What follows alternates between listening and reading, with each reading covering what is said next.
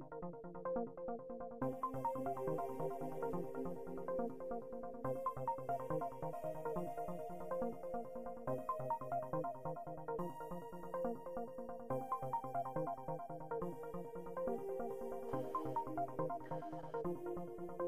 we're live.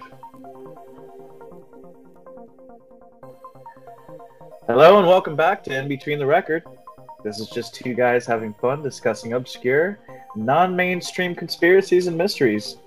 We invite you to sit back, relax, and listen to our nonsense.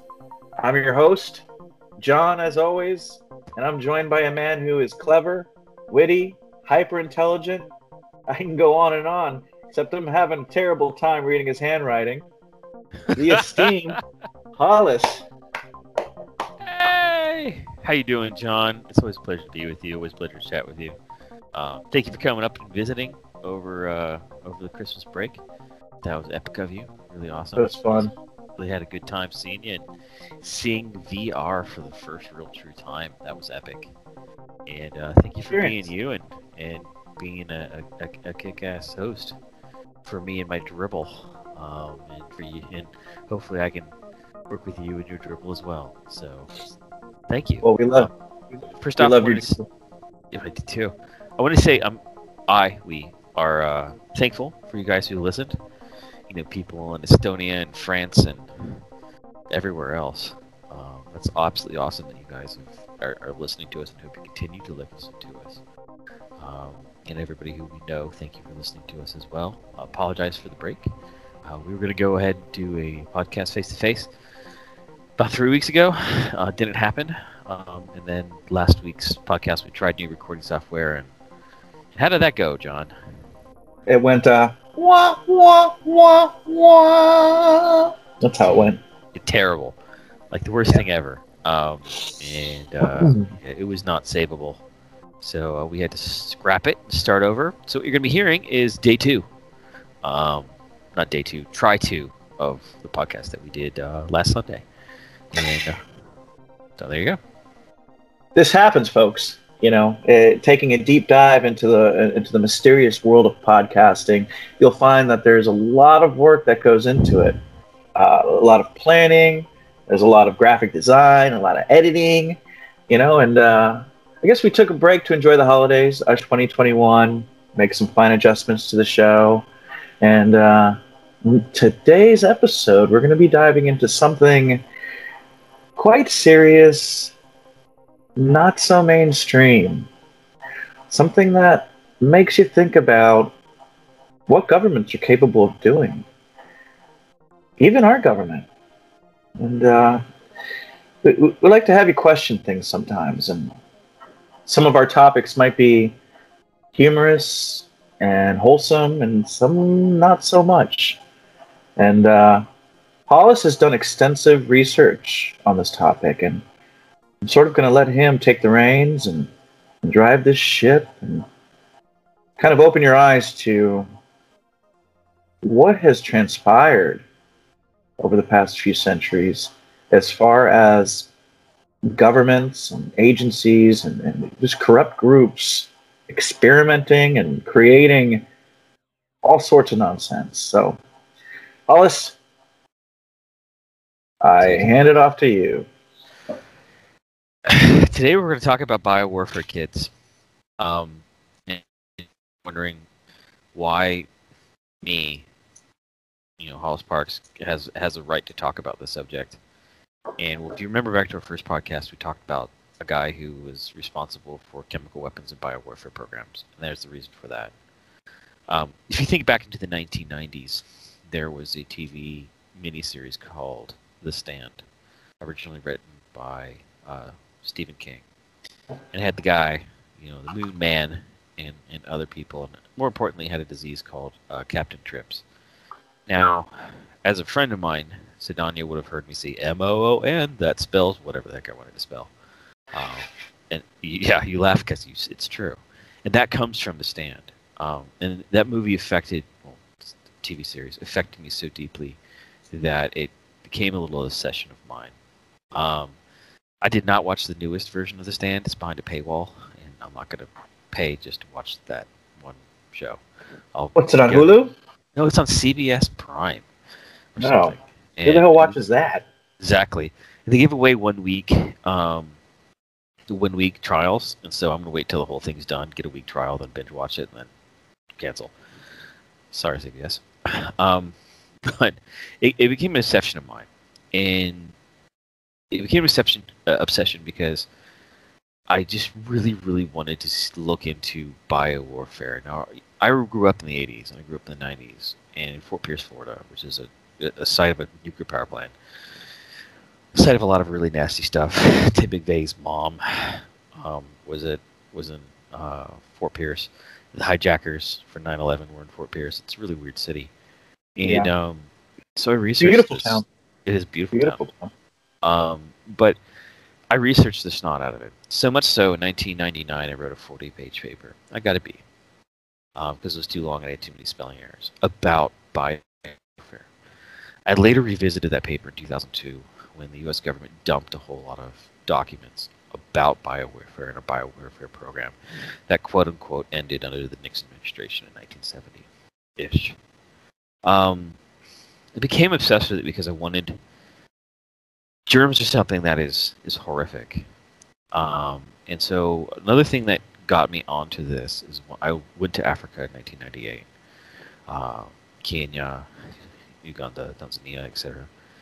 And when I came home, I was put into ICU with cholera, malaria, and dysentery at the same time. Jesus Christ. Yeah, I was given a 15% chance of living and a 5% chance of living. I still have the quarantine flyer, or not flyer, but the thing they put certificate. Yeah, and I was put in quarantine. I was in the hospital for 5 days, and then the second I could wheel myself out of the hospital, I did so 3 times in 3 hours, and so they said, "Get out." So that doubled my passion of biowarfare. I got the combo plate. I was stupid.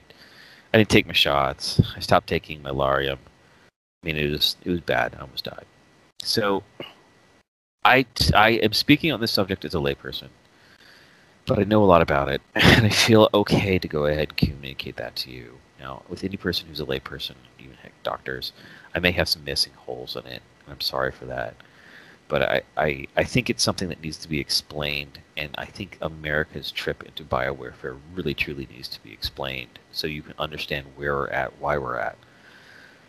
Because of current guidelines and stuff, I will not be going into anything past when we sent everything over to Wuhan, back under the Obama administration. I won't go past that.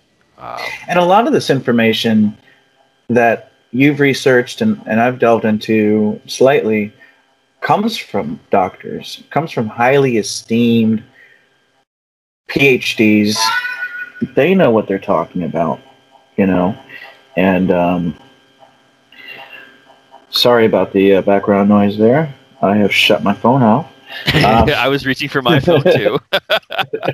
But you know, as far as chemical, biological, radiological, nuclear warfare, viruses, fungi, biological toxins, these things have been heavily researched. There's peer-reviewed data. There's all sorts of stuff that Hollis and I, we like to dive down into rabbit holes and get lost. And you know, Hollis, you have firsthand experience having climbed Mount Kilimanjaro, and I mean, you're almost a tall tale. It's such a fascinating story to hear your story, and maybe we'll do a whole episode just on you one day. And yeah, I got a pretty interesting life too, but this is something that people should really take heed to, and not take things that are given to them at face value. So even though you're not a Harvard professor, you've got some knowledge into this.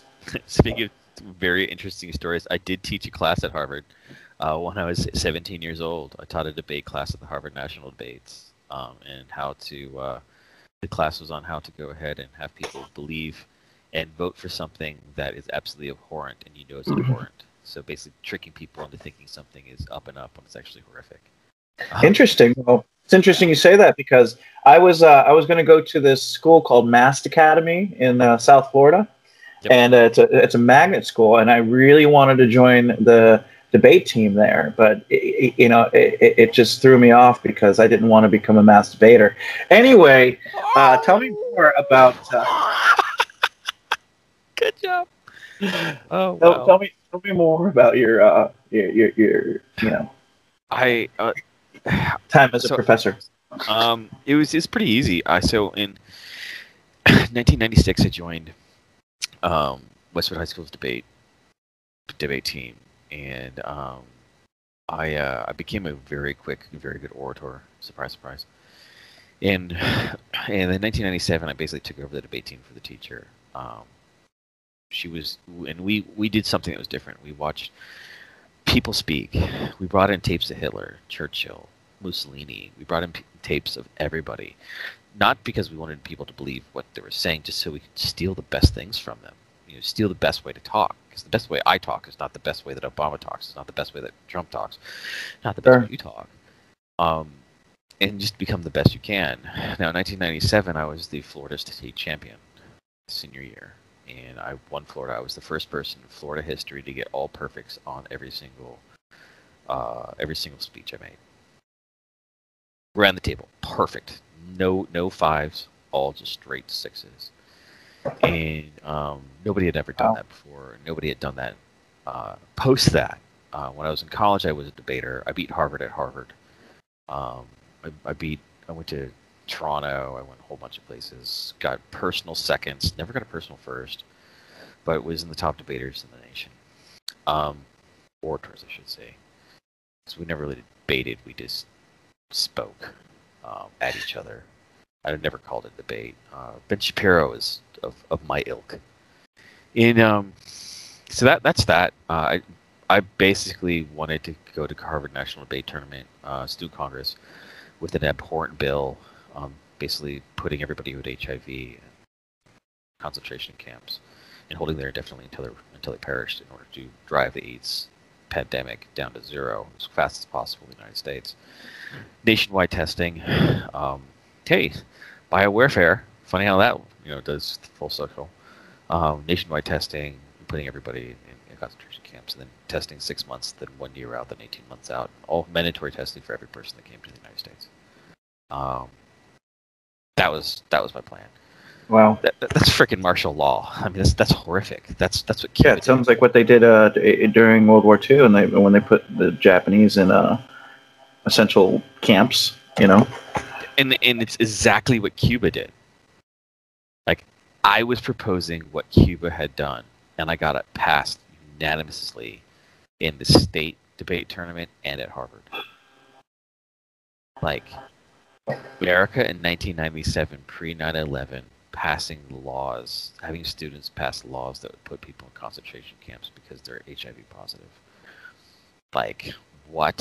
And so they thought it important enough for me to go ahead and teach a little bit, teach how I did it. And so I did. That's basically it. It's interesting. So you do have some background, and you do have some clout. So Shall we start? Yeah, we can go all the way back to before.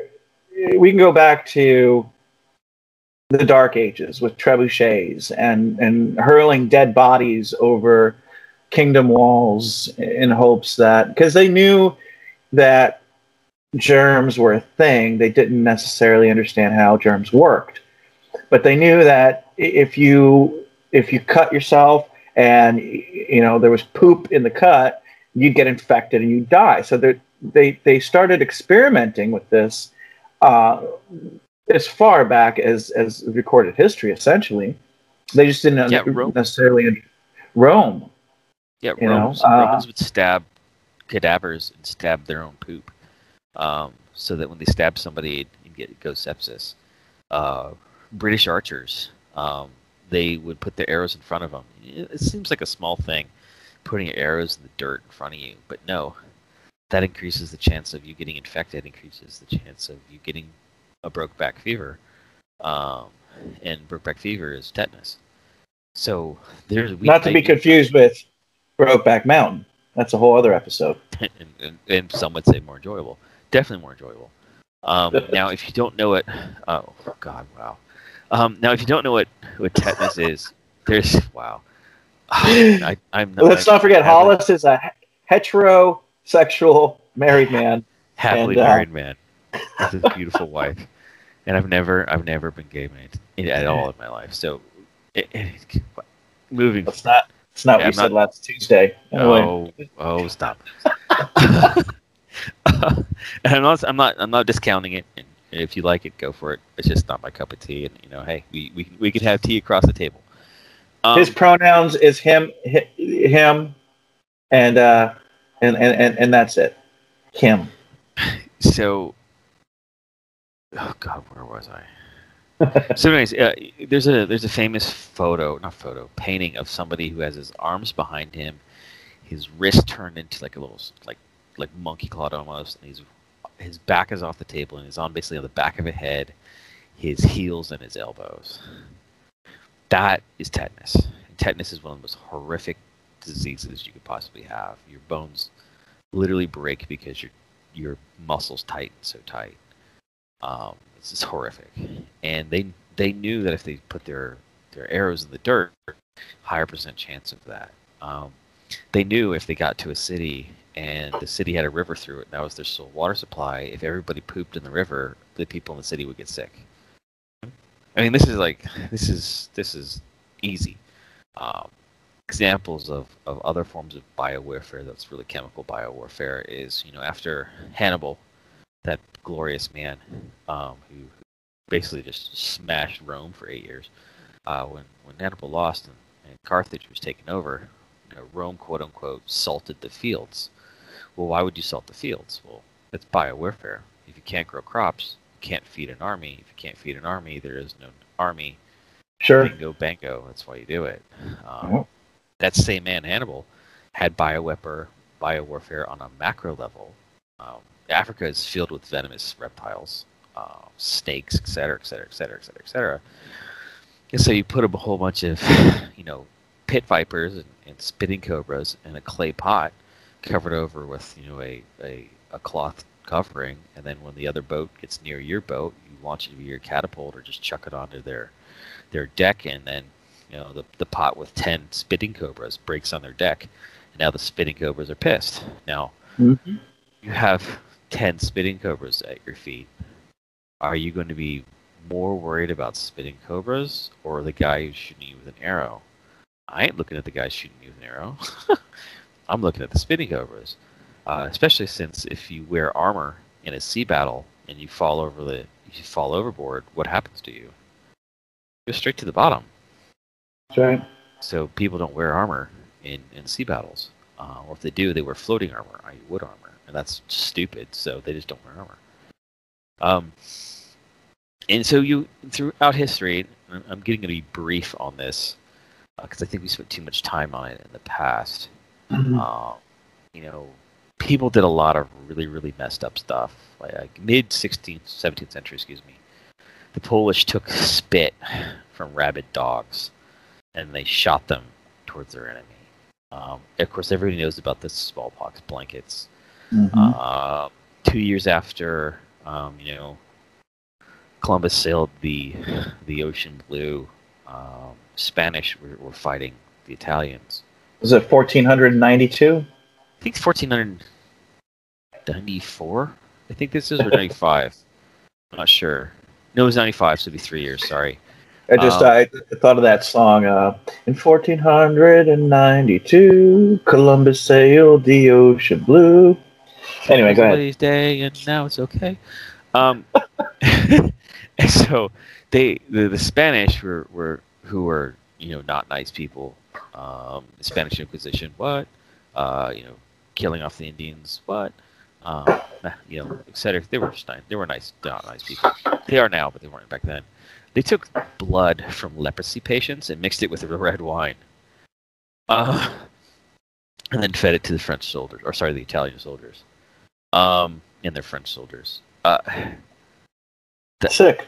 That's just unfathomable. I mean, that's horrific. Of course, everybody knows about the Mongols throwing the bodies over the cities in Crimea and a few other places. Mhm.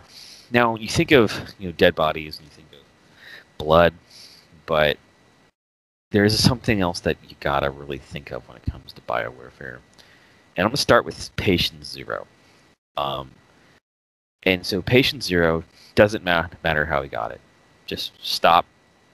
Don't confuse that. Just think about dude number one. First dude got the disease because disease may have been created inside him. So dude has a disease. Let's call him Bob. And so Bob is now the vector to go ahead and spread that disease to somebody else. He is vector. And there are vectors that he can go ahead and spread. Now, your skin is really a good membrane around your body. The only thing it really exerts is piss, urea, sweat. So if you have a disease that has a vector of going through the sweat, that's awesome. The other thing we do is we all breathe in, out, in, out, in, out. And so that would be another vector. Your blood would be another vector. Your semen would be another vector. Your poop would be another vector. Your pee would be another vector. So you have person and then vector. Now, the disease then has in person one a few things. The initial point wherein how much disease is needed to get a critical mass to cause an infection, A. The lower that is, oftentimes the more communicable the disease is. Then the amount of time it takes for symptoms to arrive. But most of the time before that, though not all, it is the amount of times before somebody becomes contagious. So you have disease start. When somebody becomes contagious, that can be before or after the symptoms are exhibited. Okay? Right. And then it's the symptoms. Now, most of the time, symptoms are a result of your human body fighting the disease, like in a cold. It's the cold doesn't give you the cold. Those symptoms are your body going ahead and fighting the disease the best way it knows how. A higher temperature is your body fighting the disease. You getting plugged up, it's your body fighting the disease. You having diarrhea, it's your body going, I need to get this stuff out of my gut. Getting rid of it, yeah. Your body fighting the disease. The only major, well, there's a few, but the one major where the disease where your body is not fighting the disease and you exhibit symptoms is hemorrhagic fevers, Ebola. When you're bleeding under your fingernails and out of your ears and out of your nose and out your bum, not the tip of your wee or your whatever. No, that's Ebola. that's what Ebola does to you. That's not your body producing symptoms. That is Ebola. That's Ebola making you do that. Most diseases aren't like that unless they're lethal. Now we all know the lethal diseases, and you can say them off your hand. Smallpox, Anthrax, yep. Ebola, yep. yellow fever, yep. Smallpox, which is making a comeback in Africa right now. Malaria, yep. If you're white and you get malaria, whoo, that's not fun. And so, speaking of which, Napoleon, the Napoleonic armies, when they went ahead and attacked Mantua in Italy. Mantua, is on a plain. It has rivers going through it. So they plugged up the rivers and flooded the plain, right? And created a huge swarm of mosquitoes to increase the amount of malaria in the city, so the city would quit. The city would surrender. Successful. Good job. And so that's what you have. And then you have, after you have onset of symptoms, you have onset of how long it takes for those symptoms to wind themselves out. And then once again, the stop of you being contagious is either before or after those symptoms. Now, the final symptom could be death, or it could be that you get better. It just is different with every disease. Now, the object of biowarfare, as we know it today, is to just play with those things, and we'll get to that, at a later point in this conversation, and how everything got dialed in to the point where it's really scary. We'll talk about the Jason Project, etc. But And with that being said, I think now is a phenomenal time to discuss our book suggestion for the week. I'm going to leave it over to Hollis to talk about his book recommendation, which I think is going to be fairly interesting. And then, after that, we'll start the second part of the episode by talking about the more recent and more advanced methods of biowarfare, specifically the horrific events that occurred under Unit 731. Any comments about that, Hollis? No. Let's get back to it. Well, this is a book that was given to me by a very, very, very good friend of mine, Paul DeRocha Sr. You know him quite well, John. Sure do. And, Paul Bunyan DeRocha Sr. Pretty much. I know Paul DeRocha Sr. has been a friend of mine for a long, long time. I knew his son before I knew him. I liked him so much. He lived on my couch during college for 9 months. It was a very interesting dynamic, but it was one of the most amazing periods of my life. He woke me up. That says the thing. Not that I wasn't already woke, but I became woke after speaking to him. Not woke in modern day, but like, to political stuff. Woker. Woker, yeah. So the book that he gave me, I wasn't exposed to it until I was in my academy for the National Park Service for being a law enforcement officer. I later became a ranger at Cumberland Island National Seashore. And the book he gave me, I had nothing to do. I didn't have a TV in the house. I didn't like most of my roommates, except for Nick Blackie. There's nothing to do in the town. It was cold. It was terrible. Yeah, it was bad. But the book he gave me is called Patriots, a novel of survival in the coming collapse.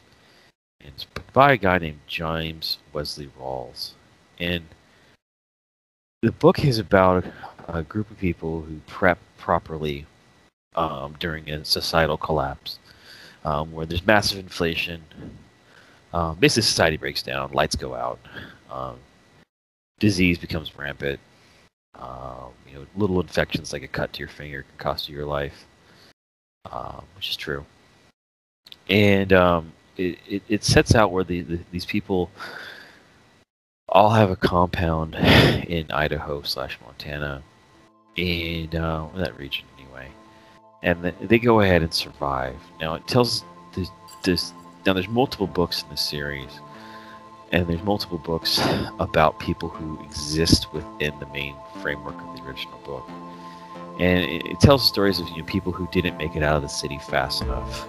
And it tells the stories of people who got there and survived. And the government that came in later, and the Chinese forces, and the American and the European Union forces that came in and basically stabilized the United States in the fight against those forces by the locals. And what's more interesting in the book is it's an interesting read, but it's also a how-to on how to survive something like that. Without giving you the specifics, it tells you how to go ahead and make improvised explosive devices. It tells you how to armor around your windows and around your house to get sniped through windows.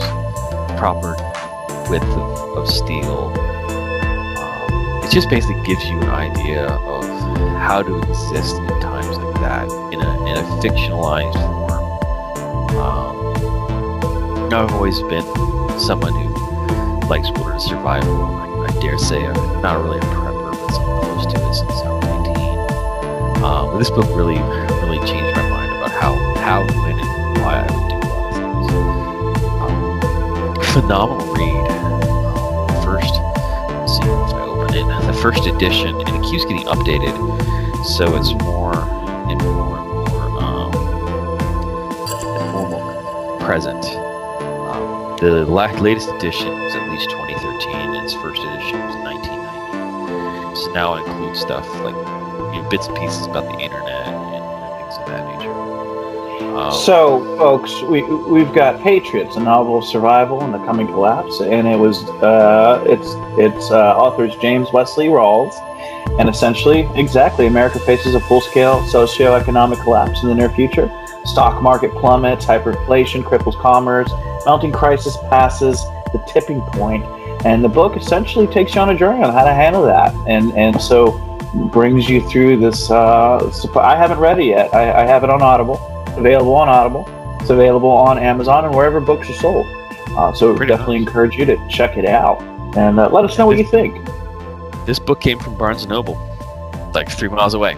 So yeah, you can pretty much get it anywhere. And it's not a bestseller, but it's sold a whole lot because it's always present. It's always updated by Mr. Rawls. Terrific. So let's get back into biowarfare. Now we were talking about the history. We were talking about the history of biowarfare. We were talking about some of the crude methods of discovery, and we're going to have a second episode on this. But what I'd like you to do is sort of start talking about, if you could, your understanding of the more recent events that have occurred. When I say recent, I'm talking about the last maybe 100 years. Specifically one atrocious example is what the Japanese did. I don't think enough people know about this, but just the fact that these people can do something so atrocious baffles my mind. It absolutely baffles my mind. I'll start off like 45 years previous with just a real quick quip about germ theory. Gone in the 1880s were the days when people thought that you could get malaria from bad air. It's figured out as a protozoa. And so once we figured that out as a race, as a human beings, then governments were just started to decide, well, if we can figure out how to do this, and we can get the nastiest strain, i.e., pick the strain that came from that they just killed the last 10 goats, then we can have a really nasty strain that kills every goat or horse in the enemy army, tularemia, specifically, which was used in World War II and World War I.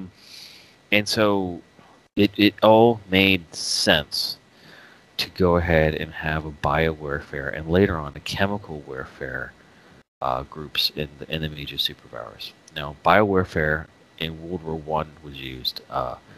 People don't really realize it, but the mode of transport in World War I wasn't a truck or a tank; it was a horse. And so, if you could get rid of the enemy's ability to transport foodstuffs or anything by killing their horses, then you win, right? Or there's back then there wasn't really anything like refrigeration, so if you were going to have beef at the front line, you had to have a cow. Yes, during Napoleon times they figured out canning, and thank God for that. But it still wasn't to the level where we have it today.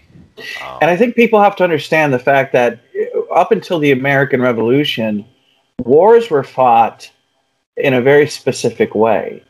In postmodern times, if you will, the Napoleonic Wars, the War of 1812, not the War of 1812, but wars prior to the 1750s and 60s. But before the Revolutionary War, you would stand out on a battlefield and you would shoot your guns, and then your opponents would stand in front of you and shoot their gun, and it was like a duel, essentially. It wasn't until the Revolutionary War that the Americans started using tactics like guerrilla warfare. And at that point, we realized that, okay, if you're going to win a war, you're going to have to fight essentially dirty. You're going to have to hide in the trees and act like, they used Indians to train them how to create traps and flank and everything that we know of with modern warfare. The bio warfare that we've been discussing with catapulting dead bodies over walls, that was not something that was readily used. It wasn't until after that Revolutionary War that they started to try to think outside the box and think about ways to eradicate their enemy without incurring collateral damage. Yep. And from my standpoint, that I have no expertise behind it, but from like my research into history, it seems like they started to use it much more strategically after that point, and then then you have the War of 1812, then you have the First World War, and that's when bio warfare really catapulted into modern mainstream history. Yeah, and so the Germans used it specifically against the horses. We were starting to dabble in it, but we never really paid much attention to it. The Brits got involved, but because those guys started playing not very nice with each other, the Japanese, who at this point had gone from being a feudalistic society to being an industrialized society, and were starting to get eyes on taking over Korea and China, which they did. They were starting to really dabble in it. Now you gotta go back into the time. Give you an idea. 1960s is when the U.S. FBI went ahead and figured out that if you take 20% gelatin, you put it in water, let it congeal, that is a good mimic for a human body. Before that, how did you test your rifle? You either did it on a goat or a pig, or you did it on a human body. Right. And how did you Cadavers. test your pistol? Yeah, how do you know how long somebody can stay in 46-degree water before they freeze to death? Well, why is that important? Well, if you know that the person who jumped out of his plane and parachuted in the water is going to freeze to death in 3.5 hours, why the hell are you still looking for his body and wasting resources at 5 hours? Right. Why? I mean, this is war. Why are you doing that? Or if Bobby's at 27,000 feet and he jumps out of his airplane and has to pull his chute on the way down, well, he passed out on the way down, and now he just went splat. Because of hypoxia. Because of hypoxia. Right? How do you know that? No oxygen. How do you know that, and how do you tell your people, hey, get down below 18,000 feet before you punch out, otherwise you're going to pass out? How do you know that? Well, someone had to try it. And in Germany, you had the likes of Mengele, Rudolf Mengele, never paid for his crimes. He went to Argentina and lived out the rest of his life. But when you go to China, when you go to Japan, you get something called Unit 7 or Unit 100, and then Unit 731. Now, Unit 100 was predominantly for animals, to figure out how to slow down the enemy animal trains and the enemy food lines in order to prevent them from resupplying their troops in the front. Gasoline still wasn't a huge thing. Gasoline still wasn't a thing that was readily available for a lot of countries. Like, where did Germany get its gasoline? It didn't. By the end, they're cutting down hundreds of acres of pine forest just so they can get a couple of gallons of gas. Sure. And ladies and gentlemen, I have to interrupt here and just say, if you have children, under 13 that are listening to this podcast, I advise you to use discretion, because, what we're about to get into with 713 is atrocious. It's absolutely atrocious. And we're talking about something just that is egregiously aberrant and evil. But these people did it so that they could supposedly have a better understanding and reach some sort of enlightenment. So that's where ethics and morality has to come into play. Like, what were these people thinking? They had no grasp of dignity. I don't know. I can't imagine conducting these experiments and having some sort of what the hell were they thinking when they were doing this? So just listener discretion is definitely advised at this point. Yes. give you an idea of the Japanese mentality at the time, there's something called, and this is where I also suggest, if you got children, they shouldn't be in the room, in my opinion. There's something called the Rape of Nanking. Now, the Rape of Nanking was many weeks long, and it is exactly what it was. It was the Rape of Nanking. Japanese soldiers went ahead would do bad things to ladies, multiple of them at a time, and then they would then kill them, stick bamboo into things where bamboo shouldn't be stuck, hit them with bayonets, kill children in the streets. And you say this is horrific. Why would they do such a thing? Well, no, it was celebrated.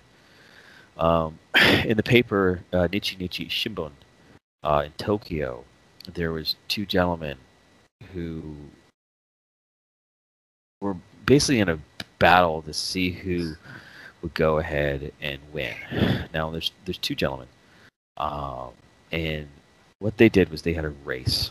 They were at 58 and 53 when they started it off, and they were racing to 100 and how many people they could go ahead and behead or murder with their swords, and see who could get to 100 first. Now, during one day of battle, they both crossed 100, but they were not recording the times of their kills. And so they ended up being at 106 and 103. And they said, well, since we don't know who won, let's start over and go to 150.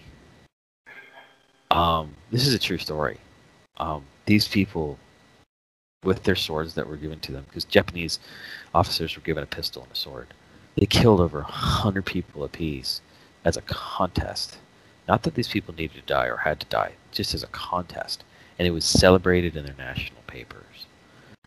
These people did meet a proper end after the war. They were taken. They were, summarily convicted of the war crimes. Surprise, surprise. And they were executed, both by firing squad.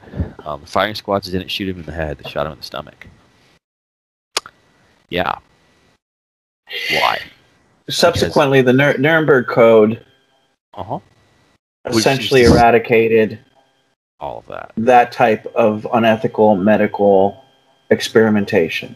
Yes, but we call the Nuremberg Code, but it should have been the 731 code, because 731 was way beyond what the Germans did. You know what I'm saying? Like, how do you know how many people a bullet will go through?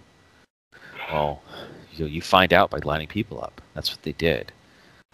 They had a thing where it's called vivisection, where they would get American bomber pilots and fighter pilots and political opponents, etc., met this fate. What they would do is they would get 10 doctors together, and those 10 doctors were responsible for keeping a person alive. Now, the person was not called a person; they were called a log, as in a tree log, because they were just dehumanized.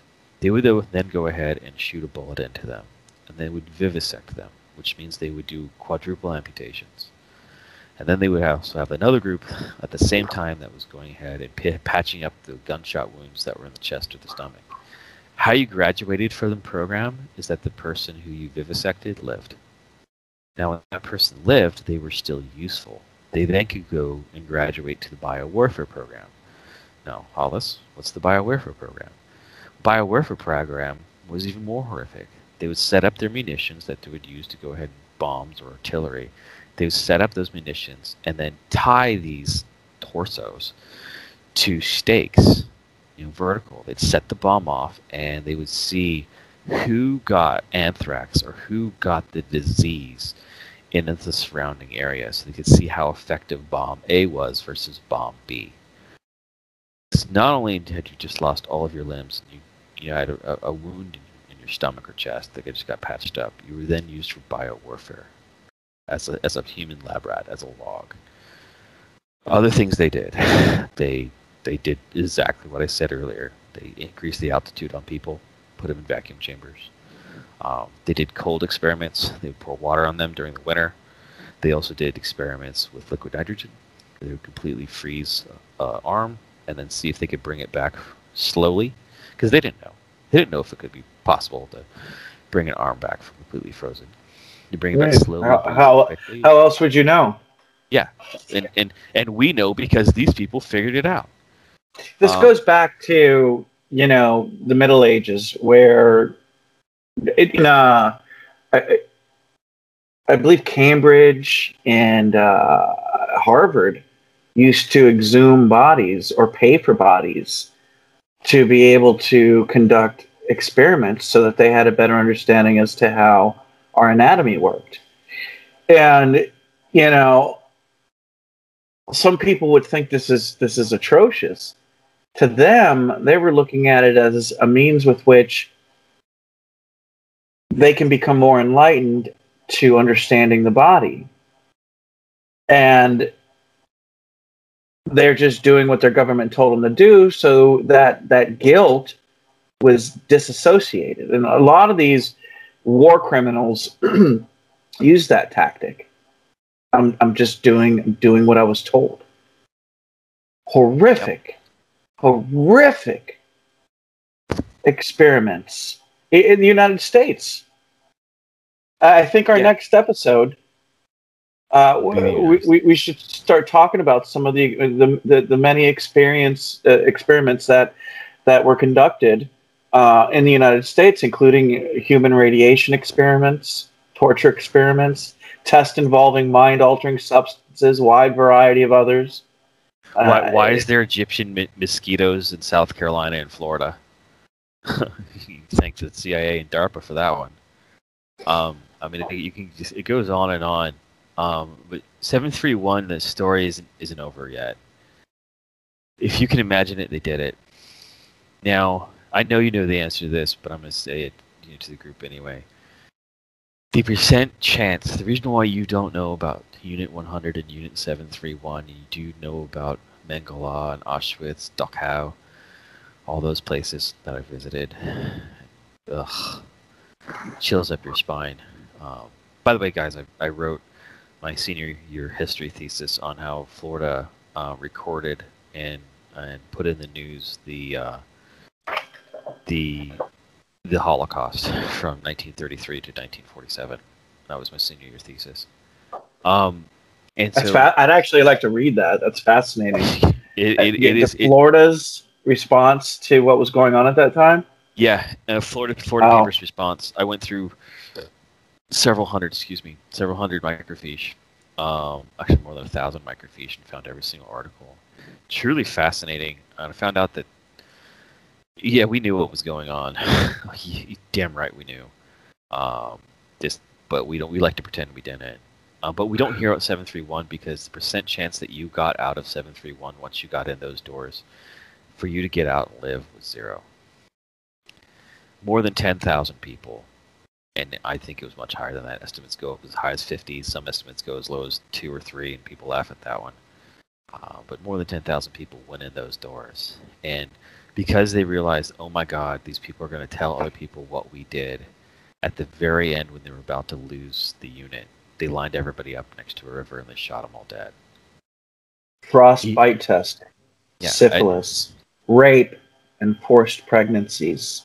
Yeah, and the most egregious one that I remember. Vivisection gives me nightmares. In vivisection, the idea that they are without any anesthesia, amputating limbs to see how long you would survive. It's unimaginable. And then it's not over for you yet. The most horrific one was the liquid nitrogen ones, where they froze the limb solid. And then when you quickly thaw the limb, what happens is the flesh basically just turns into a goo. It sort of sloughs off. And so when they pulled your hands out of the water, your bones came out, but your flesh stayed in the water. And you got to see that. And then they just vivisected you. I mean, like, what in the absolute... it's just unfathomable. If that doesn't make you angry, I don't know what will. Oh, this will make you angry. Guy who did the whole thing, Shiro Ishii, the guy who ran the whole thing, got sentenced to 20 years. Several of them got sentenced to death. Not one was in jail in 1958. Not one was executed. None of them. Not one. I mean, not even the ones that went to Russia. And the ones that went to Russia, they said, we'll give you our notes. Like, not that the Russians or the Americans could take them anyway, but they said, we'll work for you if you let us go. And the Russians said yes, and you know what the Americans did? They said yes. And we sent those people to Fort Detrick, and we sent those people out in Nevada, and they worked for us until the 1970s. And it wasn't until that generation of scientists, the Japanese scientists, started retiring, and dying off in 1970 that we decided to end the program. So those evil people worked for us for over 20 years. And then in 1970, when those people started retiring, Nixon was like, oh, we got what we wanted out of them, and we're closing the program. Yeah. Not one stayed in jail more than 10 freaking years. And these monsters. These monsters It's killed like 10,000 people. it's sort of like the head of the aerospace engineer regiment of the Luftwaffe for Germany. What's his name that went to work for NASA? Yeah, You know, I know who you're talking about. Yeah, I guess the United States at that time was thinking, okay, so they did all these horrible things under the Japanese government, and it's done. And there's a lot of research that they were able to ascertain from it. So we could probably use a lot of that information here in the United States. And I think in our next episode, we may talk about more of the atrocities conducted by Unit 731. As much as I hate knowing about this, it needs to be known. It needs to be known because then it dives into a philosophical debate about ethics and moral ethics and morals, essentially. And what would you do in a position delineated to you by your government? China right now is having people do anal swabs for the coronavirus. Uh-huh. And, at what point are you going to draw the line and say, I'm not going to do this? And so, to me, it's a really profound topic to think about and set boundaries for because, these are human beings that are committing atrocious atrocities towards other human beings. I think in our next episode we're gonna if you agree, we're gonna talk about unethical human experimentation in the United States. I agree. And I want to not conclude because I still have a little bit to talk about, but I want to set this up for next week. There's a group called the Jason Group.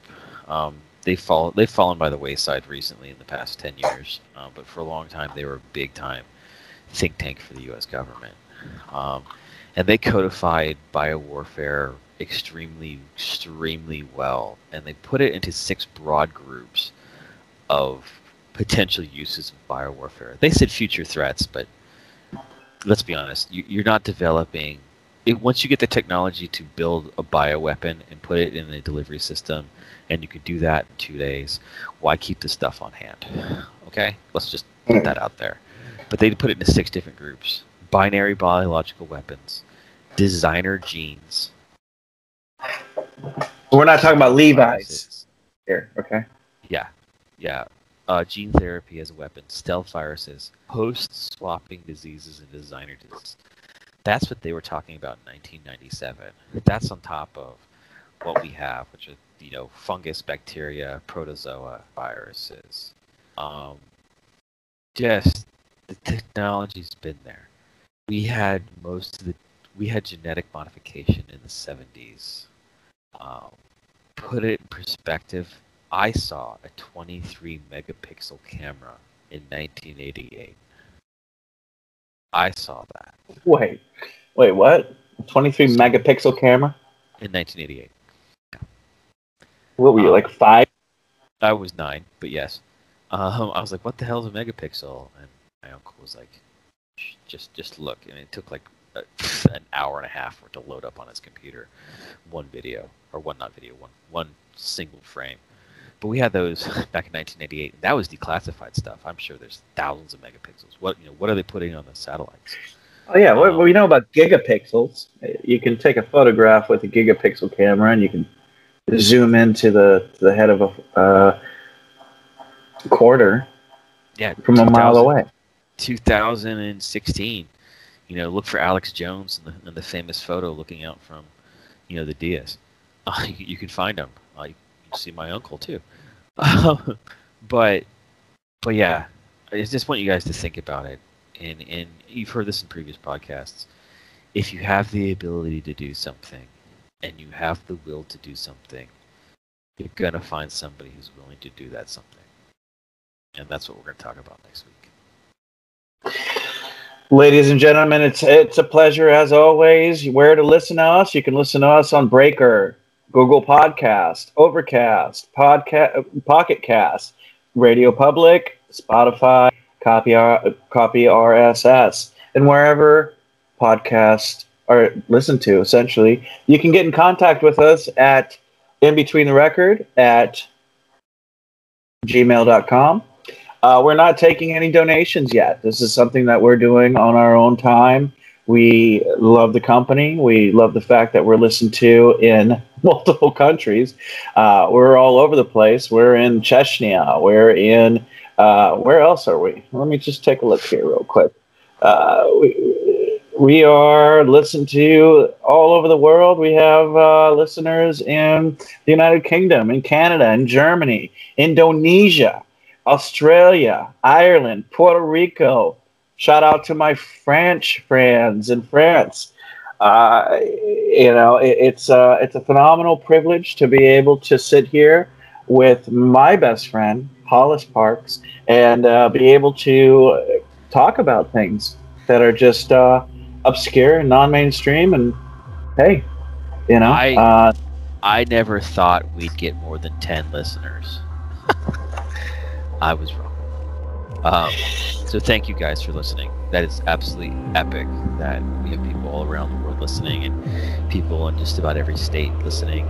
And it's just two guys who have interest in really weird stuff, and I'm blessed to have you guys on board with us. Thank you from the bottom of my heart. And guys, as I always like to say, good luck, have fun, and don't die. We'll see you on the next one. We'll see you on the next one, folks. It's been a pleasure. It has. Good night, guys.